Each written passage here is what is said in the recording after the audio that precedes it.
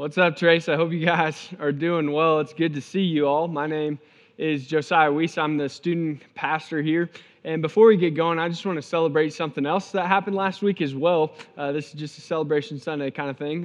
But last week we did something called Parents' Night Out, where our students, they wanted to give the families of Trace an opportunity to go out on a date without having to worry about their kids, without having to worry about the cost or the availability of childcare.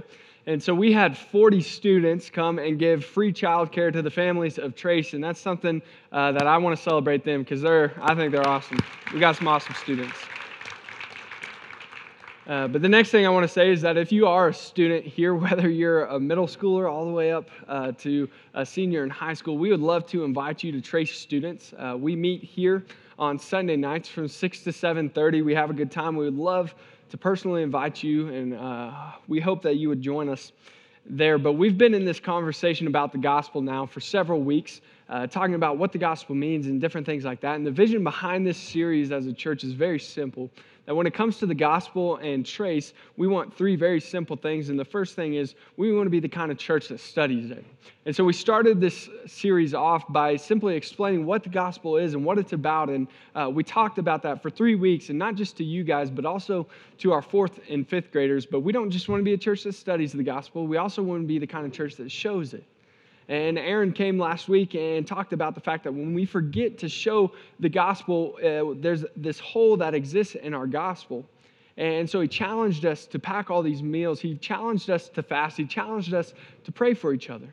But he also mentioned something that I'm very excited about, and it's this right here, the Jesus Party, that we as a church want to provide a party for kids that have special needs. And the truth is we need your help. That if you know of any families that have kids that have special needs, we would ask that you guys would invite them so that we can get them here and we can celebrate them really well, because this is another way for us to show the gospel and to show the love of Jesus to some people in our community.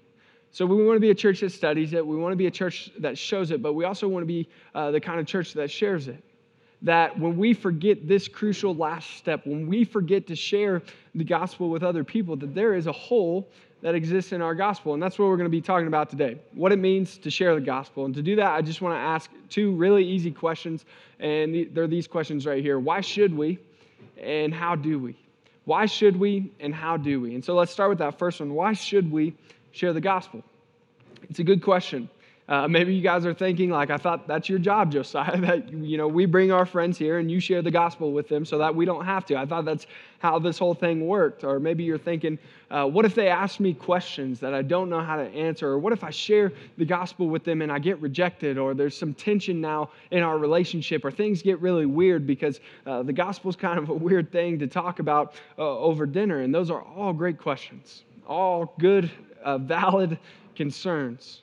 But when it comes to sharing the gospel, the first reason we should share the gospel is this, that Jesus, he actually commands it. Jesus commands it. That while Jesus walked around on this earth, a lot of his ministry is characterized by eating with people that were unconvinced of who he was. And we see this throughout the first 4 books of the New Covenant, that Jesus hangs out with people that don't go to church most of the time. And that's always consistent in his ministry. But something else that's consistent is that the church people, the religious people, the Pharisees is what they're called in the Bible, they're always criticizing Jesus for hanging out with these kinds of people. And this is exactly what we see in Mark 2 when Jesus, he goes to hang out with some sinners and some tax collectors, which would have been frowned upon. It would have been bad for Jesus' public image. And so this is what it says in Mark 2.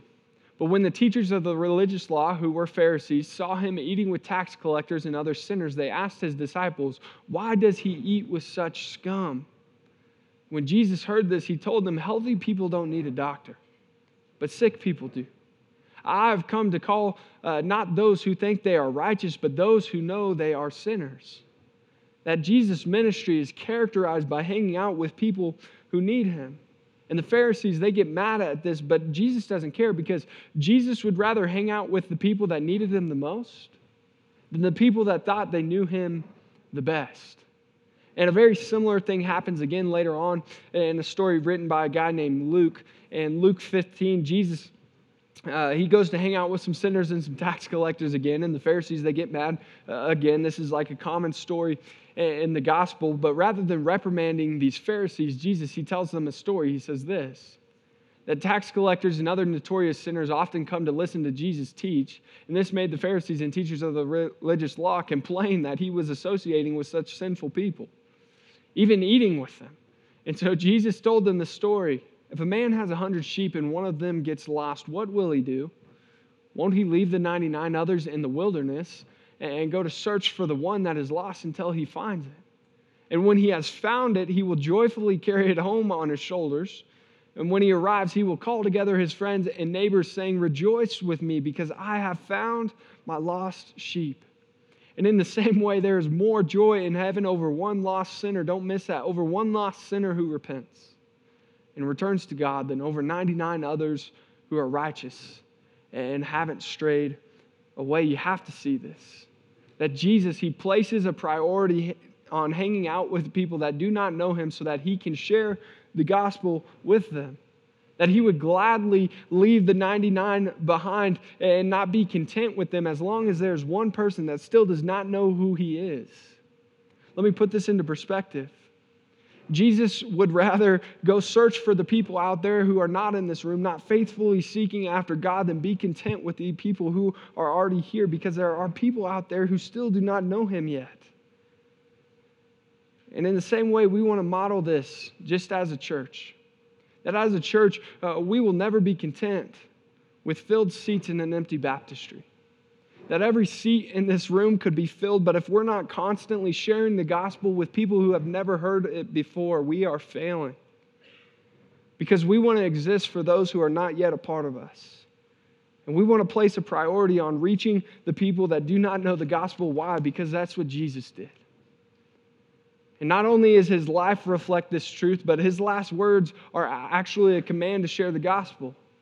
That after he died and rose from the dead, he gathered up his disciples, his 12, or at this time 11 best friends, and he said this in Acts 1:8.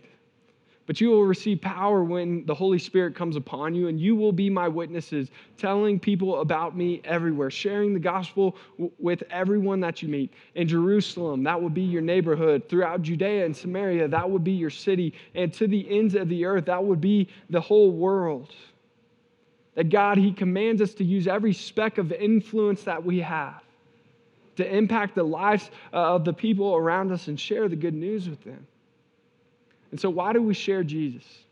First, because Jesus commands it.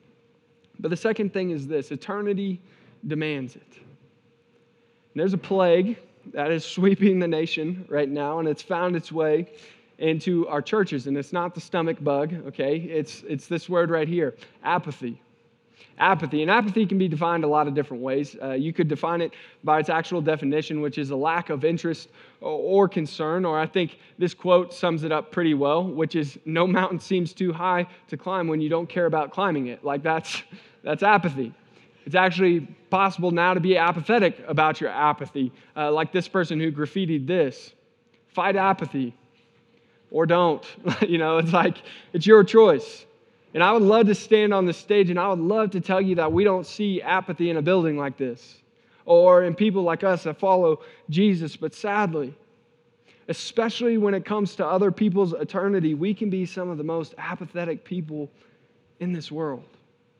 And I think it's because a lot of us view eternity something like this: that eternity is just some big sheep pen. And our goal as Christians, our goal as people, is to get into the sheep pen. And we spend the rest of our lives spending our time in this sheep pen, that we don't want to do anything wrong, or we don't want to leave because we might sacrifice our chance, our shot at heaven. And sure, if we see a sheep outside the sheep pen, we might say something, especially if we see them along the fence. But the truth is, like, life outside the sheep pen doesn't look a whole lot different. It actually might look a little bit better because, you got like this nice pond over here and you got like a pasture. It's like it looks pretty good out there. And more times than not, we can view other people's eternity a lot like this. And when it comes to sharing the gospel with other people, it's not a whole lot different outside not knowing Jesus than it is knowing Jesus. But the problem with that, there's two problems with viewing eternity like this. And the first is, this is incredibly selfish. That my only goal is to make sure I'm good, to make sure I don't get out of place, to make sure I don't leave the sheep pen because I don't want to sacrifice my shot at heaven. It's selfish. But second, it completely ignores the reality of hell. That eternity does not look like this, that there is a large difference between knowing Jesus and not knowing Jesus. And if hell doesn't exist, then the gospel loses a lot of power. Because good news without bad news, it's just news. Listen, if there's nothing to be saved from, we don't need grace. We didn't need Jesus to die. And you've probably wasted a lot of time and a lot of money in this place. And I should probably go find a new career because this one's probably not going to be worth it in the end. But hell does exist. And maybe for some of you, you've grown up going to different churches. You've heard different church services where every single message seems to be about hell. And the somebody who's standing up here that looks like me or acts like me is literally trying to scare the hell out of you. And if that's you this morning, I need you to hear me. That's not our goal. That's not our intention, that we never see Jesus use hell as a scare tactic for salvation in the Bible. But we do see hell used to create some urgency. Actually, every author of the New Testament, they write about hell. Jesus just happens to be the one who talks about it the most. So just like Jesus, we don't want to use hell as a scare tactic. But I do hope that it develops some urgency in you. I hope it develops some motivation to share the gospel with other people, because when it comes to sharing the gospel, guys, eternity demands it. And more times than not, it's not our feelings of fear or our feelings of rejection that get in the way of, sharing the gospel with other people. Most of the time, it's the very lack of those things. A lack of feeling, a lack of concern. It's our apathy that proposes the greatest threat for us sharing the gospel with other people. And listen, there is an urgency that we need to have, because eternity is a long time. Like forever is a pretty long time. And you guys know this, that most people don't think about eternity until they have to. But you'd be surprised how many times someone like me or someone in Aaron's position, we get asked to do a funeral and the question comes, is my loved one in heaven? We have to ask the question, did they believe in Jesus? Did they declare Jesus as Lord? Did somebody share the gospel and did they respond to it? And on the other end of those questions is one of two emotions. Either extreme gratitude, because they can rest easy knowing that they're going to see their loved one again. Or extreme regret, because they recognize that their loved one never had an opportunity like that. And more times than not, it's the apathy of Christians that have gotten in the way of people seeing Jesus clearly. And guys, what I'm about to say is a very strong statement, but I think it's true and I want it to sink in. That people will go to hell on the other end of our apathy. That people are going to hell on the other end of our apathy. Because apathy, it never leads to action. And like I said, please hear me, I don't say this to guilt anybody. I don't say this to scare anyone, but I hope this conversation, it motivates you. Because yeah, sure, there's bad news. Hell does exist. That's a reality that's there, but that's not the end of the gospel. That's not even the powerful part of the gospel. That's not even the best part of the gospel. Because Ephesians 2, it says this, that all of us used to live that way, following the passionate desires and inclinations of our sinful nature. By our very nature, we were subjects to God's anger just like everybody else, that we all sinned. But God is so rich in mercy, and He loved us so much that even though we were dead because of our sins, even though we deserved hell, He gave us life when He raised Christ Jesus from the dead. And it's only by God's grace that you have been saved. For He raised us from the dead along with Christ and seated us with Him in the heavenly realms because we are united with Christ Jesus. And so God can point to us in all future ages as examples of the incredible wealth of His grace and kindness towards us, as shown in all He has done for us who are united with Christ Jesus. God saved you by His grace when you believed. And you can't take credit for this, thank goodness. Because it's a gift from God. Salvation is not a reward for the good things you have done. So none of us can boast about it. For we are God's masterpiece. He has created us anew in Christ Jesus so we can do the good things He planned for us long ago. Guys, that's the good news. That no, we don't deserve it, but Jesus, he did it anyway. He offers us grace anyway. And this grace, it's more than just a get out of jail free card. Sure, like we're going to escape hell. That's a good thing about it, but it's so much better than that. That when you choose to accept the grace that is extended to you, you get a new name. You get a new identity that's never going to spoil, never going to fade. You get a new community. You get a new family to be adopted into, to belong for a family that wants to love you. And you get a purpose that is bigger than anything you can imagine for yourself. And the best part about this gift of grace is this. It's free. And it's offered to everybody. And when you accept this grace, everybody wins and all of your sins are forgiven. And guys, people need to know that. People need us to share that with them. Because as a church, we should make it as hard as possible for the people of the city to go to hell. That we should be bold about how we share it. That the gospel should always be on the tips of our tongue. That we should seek out opportunities to share Jesus with the people that we love. That the people of Colorado Springs would know that this place, Trace, is a place where, sure, we study the gospel. Yes, we're going to show the gospel, but that this is a place that uses every speck of influence that we have to fill heaven with the people that we meet. And guys, that we should never pass up an opportunity to speak of Jesus. So why do we share the gospel? 1, because Jesus commanded it. 2, because eternity demands it. But now that we know the why, how do we share the gospel? And guys, I could preach 10 more points and I could keep you to well afternoon here today. And we could preach a whole series on this. How do we share the gospel? But today I want to make it simple for you. And if I could give you any tip at sharing the gospel, it would simply be this. Just be available. Just be available. I'm not asking you for everything. I'm just asking you for something. Just be available. And before I go any further, the last thing I would want to do is give you the impression that I have this all figured out. Or that like every person I've ever talked to, like I've shared the gospel with them, they've invited me over to their house and I've baptized them in their bathtub. Like that's not, what happens, okay? That's not how my life goes. I still have a long way to go when it comes to being available to share the gospel with other people. But over the years, I have made it one of my goals to share the gospel with anybody who will listen. And I know I'm young, but through many failures and through many opportunities, I have learned some things. And so today what I want to do is I just want to share 3 stories with you. 3 stories of people in my life that taught me what it meant for me to be available for them to share the gospel. And so to do that, I'm just going to introduce you to 3 people. In this chair right here, it represents Andre. And Andre is a tour guide in Israel, one of the most intellectually intelligent people that I've ever met. He has much of the Bible memorized, has read through the Quran several times, knows the Jewish scriptures and their traditions front to back. He's a very intelligent man, fluent in 5 or 6 languages. And I met Andre whenever I went to Israel, and he was my tour guide. And I was that annoying little kid, but I wasn't a kid, I was in college. I was an annoying kid, though, that asked a lot of questions because I was interested. I was the, teacher, but Andre, he was patient with me. And he answered every single question that I gave to him.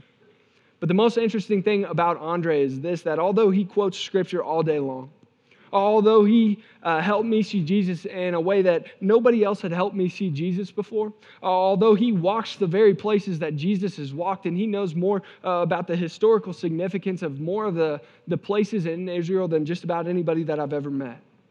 Although all of that is true, for Andre, it's just a job.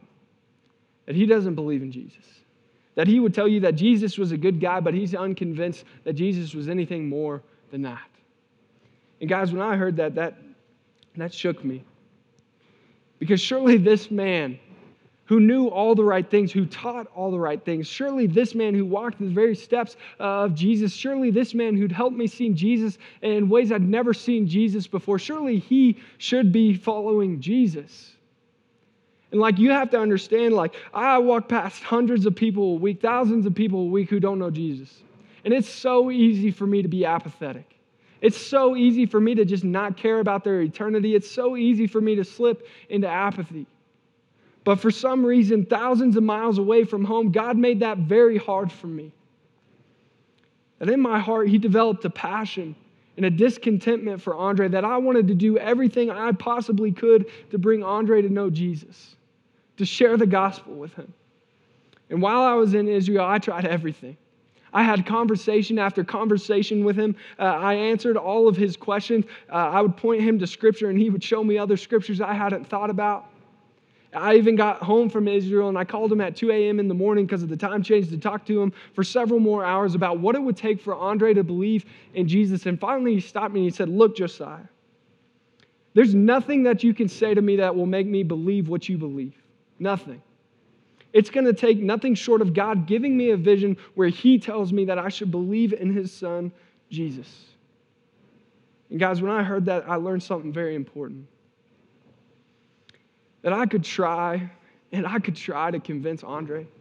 I could have all the right arguments. I could point him to historical fact. I could point him to different apologetic arguments. I could defend my faith perfectly. I could show Andre several stories of how Jesus has impacted my life, but at the end of the day, that's not what Andre needed. That for Andre, the best thing that I could do for him is to be available for him, not in my words, not in my actions, but in my prayer. And I would love to tell you that it was a one and done scenario. That I prayed for Andre and he called me up and he told me, "Hey, meet me in Israel. I want to get baptized." But to this day, Andre's still not a Christian. And seldom does a day go by, though, that I don't pray for Andre. That I don't ask God to give him exactly what he needs to believe. Because I hope that whether I get to see it or not, that someday I get to heaven and Andre is there. That, guys, there is a deep sadness and discontentment in my heart for Andre. And I hope I get to see him in heaven someday. But Andre taught me what it means to be available for him in prayer. So I'll ask you these questions. Who's your Andre? Who's the person who needs your prayer? Who's the person that doesn't know Jesus, but anything that you can do will not help them? They need something from God. How can you be more available in your prayer? Who is your Andre? That's Andre. This chair represents my best friend, Griffin. Griffin and I have been best friends since high school. This is a picture of us in high school. He's not the one in the middle. He's the one on the left. And no, that's not a mullet. He actually attached hair extensions, so people would think that's a mullet. Yes, I'm skinnier than I am now, and yes, we were both major tools in high school. So that was us in high school, but Griffin is my best friend. And Griffin would tell you that when he was in high school, his faith, he didn't take it super seriously. That if you pressured him, sure, he'd tell you he believed in Jesus, but it didn't really affect his life too much. But when we were in high school, Griffin actually had two of his very close friends pass away within a month of each other. And both of them unexpected, both of them tragic, both of them just awful situations. But one of the boys that Griffin was friends with that passed away, he had recently taken on a lot of responsibility in the house. That his mom was a single mom, and so this meant that he needed to step up specifically when it came to raising this boy's little brother. And so when he passed away, there was a void. And Griffin made it his mission. I appreciate this about Griffin. He made it his mission to fill that void. That he would take this boy to different practices and games, that he would pick him up from school. He would take him out to go do fun things. That he tried to fill the shoes of a brother that this boy had lost. And over the years, time passed, and so fast forward a couple years, and we're in college, and Griffin is traveling from college back and forth, 3 or 4 hours, trying to make sure that he can still be there for this boy. When he gets some news that the mom of this family was diagnosed with cancer, and it's terminal, and she only has a number of months to live. In that moment, there was a lot of fear that entered that family. There was a lot of fear that entered Griffin. And Griffin called me that night, and he was scared, and he said, "Look, can you just pray for me?" And so I prayed for him, and through several conversations, I asked him, "Griffin, what is it that you need from me?" He's like, "I don't need your wisdom. I don't need your advice. I don't need your knowledge. I simply need your time." That Griffin had been reading through the Gospels on his own, but he had some questions. And so he asked me, "Josiah, what night are you available?" And I told him Tuesday nights. So every Tuesday night for about 2 years, Griffin would FaceTime me with a spiral notebook, and he would ask me several questions about Jesus. And I'd love to tell you that I knew all the answers to his questions, but I didn't. He had a lot of good questions. And he began to gain confidence, and he began to grow in his faith. And so finally I asked him, Griffin, why are you doing this? Griffin, what changed, man? And he said, look, I've always wanted to be a good role model, especially for this little boy. But I'm starting to realize that I don't know how to do that. And I don't want to be who I am right now. I want to be different, and I need help. I can't do it alone. That for me to be available for Griffin, he didn't need my knowledge. He didn't need my expertise. He didn't need my advice. He didn't need a whole lot from me. He simply needed my time. And over time, just simply because I decided to be available for Griffin, simply because I had time on a Tuesday night, God used me to show a clearer picture of Jesus to Griffin. But if I were being honest, God used Griffin to help me see Jesus in a way I'd never seen Jesus before. That Jesus loves lost people. And Jesus always dedicated his time to people who needed to know him the most. That if I could do anything, I wanted to be available with my time. Griffin taught me that. And so my question to you is, who's your Griffin? Who's somebody in your life that needs to see Jesus just a little bit more clearly, but your schedule keeps getting in the way? Where is a place in your schedule? Not that you can, organize your entire schedule and fit it in when you have time, but where can you organize your entire schedule around some people who desperately need to know the truth about the gospel? Where can you be more available with your time? Who's your Griffin? Last story. This seat actually represents a ton of different chairs. Growing up, so I'm going to leave it here. Growing up, my family made it a priority to make sure that our dinner table was full every night. That we had a lot of people over all the time, and I loved that. It was a lot of fun. But whenever I got into high school, that priority passed on to me, that my parents were like, Josiah, you need to make sure you're inviting people over. And so we would have my friends over on Wednesday nights, and we would sit around the dinner table, and we did that because we loved them. But the second thing was we were able to then bring them to church. Like, that's student ministry 101. Like, if you cook it, they will come kind of a thing. And so this is a picture of my dining table in high school. And most of the time, our conversations were absolute nonsense. Like, absolute nonsense. Who was the prettiest girl? Who was the best at football? We all played football together, or they'd ask my mom for dating advice. That was generally a fun time. But there were times where things got a little bit more serious. And a couple of weeks ago, if you were here, I shared the fact that when I was a junior in high school, I also lost a friend. We all lost a teammate. And when that happened, sure enough, they asked if they could come over to my house. And I'm a little embarrassed of this. I'm a little ashamed of this. But when that happened, there was a moment for me that I was like, this is it. Like, this is my moment. This is what God has prepared me for. I'm going to use all my wisdom, all of my knowledge, and I'm going to save these hooligans from hell. Like, this is going to be a great moment for me. And so they all came over to my house, and they didn't listen to a word that I said. But I watched as my dad came into the room, and they listened to everything he said. That my dad had an opportunity to share the gospel with some of my best friends. And they gave them hope in a very hopeless situation, in a very hopeless time in their lives. He told them about a guy named Jesus that loved them and wanted the best for them. And guys, for what it's worth, that was the moment that I decided I want to do this the rest of my life. There's nothing sweeter to me than giving hope in very hopeless situations, specifically when it comes to sharing the gospel. And what I want you to know is it didn't happen at a church. It didn't happen online. It didn't happen over some grand, event. It happened sitting around a dining table while eating Little Caesars pizza. Fast forward to this past summer. Many of you guys know my dad was diagnosed with cancer. And there's a lot of moments when your dad has cancer that aren't super fun. Between the appointments and the diagnosis and them trying to figure out what is best for my dad, there's not a lot of moments that are great. There are some good moments, though. When people send him letters, when I hear people encouraging my father, when I hear that people are praying for him, some of those people were you, and so I just want to say thank you. One of the best moments that I had while my dad had cancer was when some of my friends that sat around that table, they sent me a video and they said, show this to your dad. And it was a video showing encouragement. That they thanked my dad for taking them in. Some of them said, we didn't have food to eat anywhere and you gave us a place to eat and have fun. Thank you for that. But then they also said things like, we're praying for you.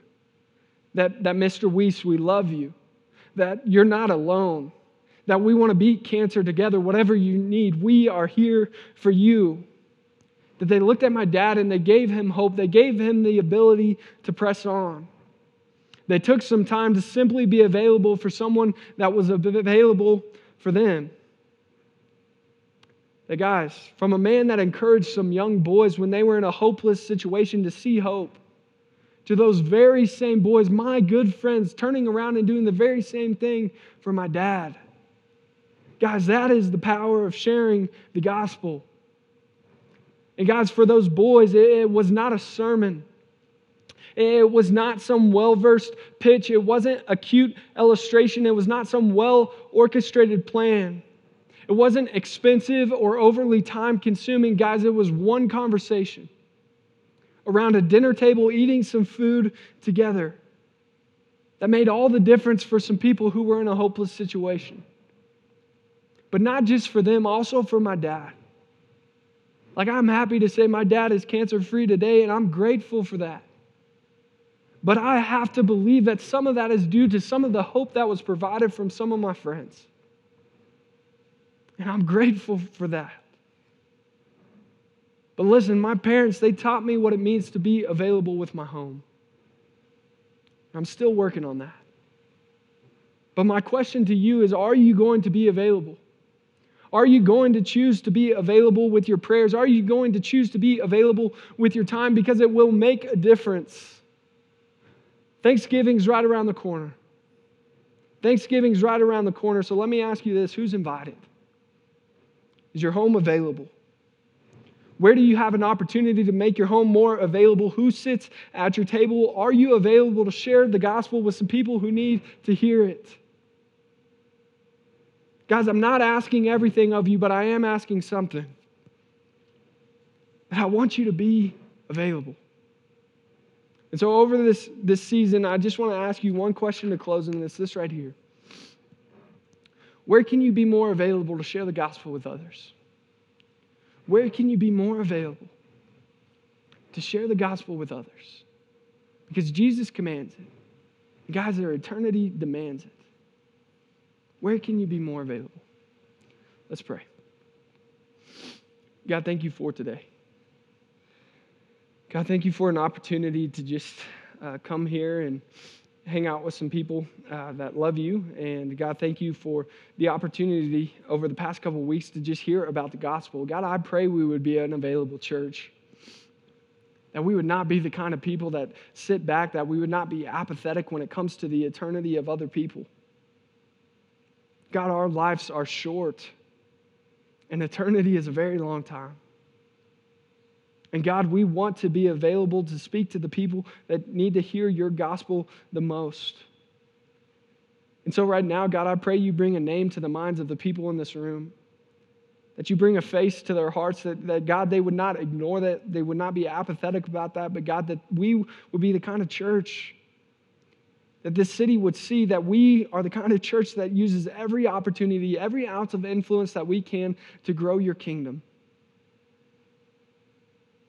God, make us more available, whatever it takes. It's in your name we pray. Amen. We're going to transition now into a time of response, and we want this to be a thin space. We want this to be a time in your day where you can have an honest, real, authentic conversation with God. That for some of you, you do know the gospel and you've accepted the gospel. And so all around the rooms, we have these tables with some crackers and some juice. And we ask that you go there and you take those to remember exactly what it is that Jesus has saved you from and saved you for. That God has a plan for your life, and that's a time for you to remember exactly what that is. For others of you, you have some thinking to do.